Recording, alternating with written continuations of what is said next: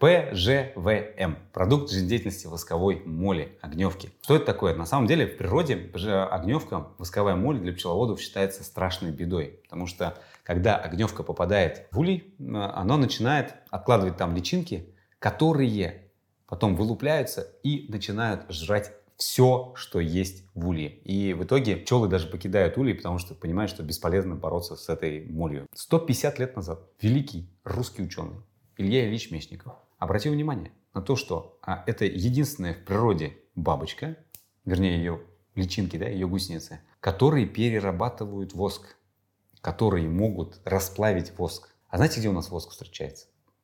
Воск у нас закупоривается палочка Коха, туберкулезная палочка Коха. И почему не могут достать ни антибиотики, да, почему туберкулез такой считается жестким, неизлечимым практически заболеванием, то все равно на всю жизнь остаются эти каверны в легких. В том, что не может никакой антибиотик добраться из-за того, что вот эти палочки Коха как раз прячутся в эту восковую оболочку. Кстати, Мечников в письме своей супруге написал о том, что вот я сейчас провел серию исследований и выявил то, что у больных туберкулезом реально там улучшается состояние, да, перестают харкать кровью и идут на выздоровление. То есть в комплексной терапии различных заболеваний легких ПЖВМ это просто номер один. Не обязательно болеть туберкулезом для того, чтобы начинать пить ПЖВМ, потому что в нем огромное количество свойств. Да? Опять-таки, это иммуномодуляция. Великолепно воздействует на кишечник. Вот я постоянно получаю такие отзывы, что, Фаридыч, спасибо большое за ПЖВМ, я там в туалет стал лучше ходить из-за того, что пью ПЖВМ. Ты знаешь, что такое синегнойная палочка?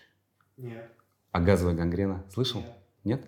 Это когда такая анаэробная инфекция, то есть инфекция, которая просто так моментально распространяется, если попадает в кровь, то 100% труп. А прикол знаешь в чем? Нет. В том, что вот это вот ПЖВМ подавляет газовую гангрену. Вот статью нашел. Употреблять очень просто. По одной чайной ложке утром натощак там, за полчаса до еды, запивая стаканом теплой горячеватой воды. Честно говоря, побочных эффектов я еще от него вообще не встречал. Может быть какая-то аллергическая реакция, это один из миллиона, да, какая-то индивидуальная непереносимость. Попробуйте просто сначала чуть-чуть. Попробуй на четверть чайной ложки. Нормально переносите? Все, вперед, поехали.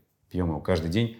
Как минимум месяц надо пропить. А если вы хотите попробовать ПЖВМ, то добро пожаловать в мой магазин ruslanmazgutov.com. Я лично его делаю, не то, что там у кого-то закупаю. Да? А на пассике вагончик такой, и прямо возле этого вагончика стоят старые ульи со старым вот этими медом. И туда мы прямо позволяем туда проникнуть этой бабочке, и там размножаться, и наблюдаем за этим процессом еще.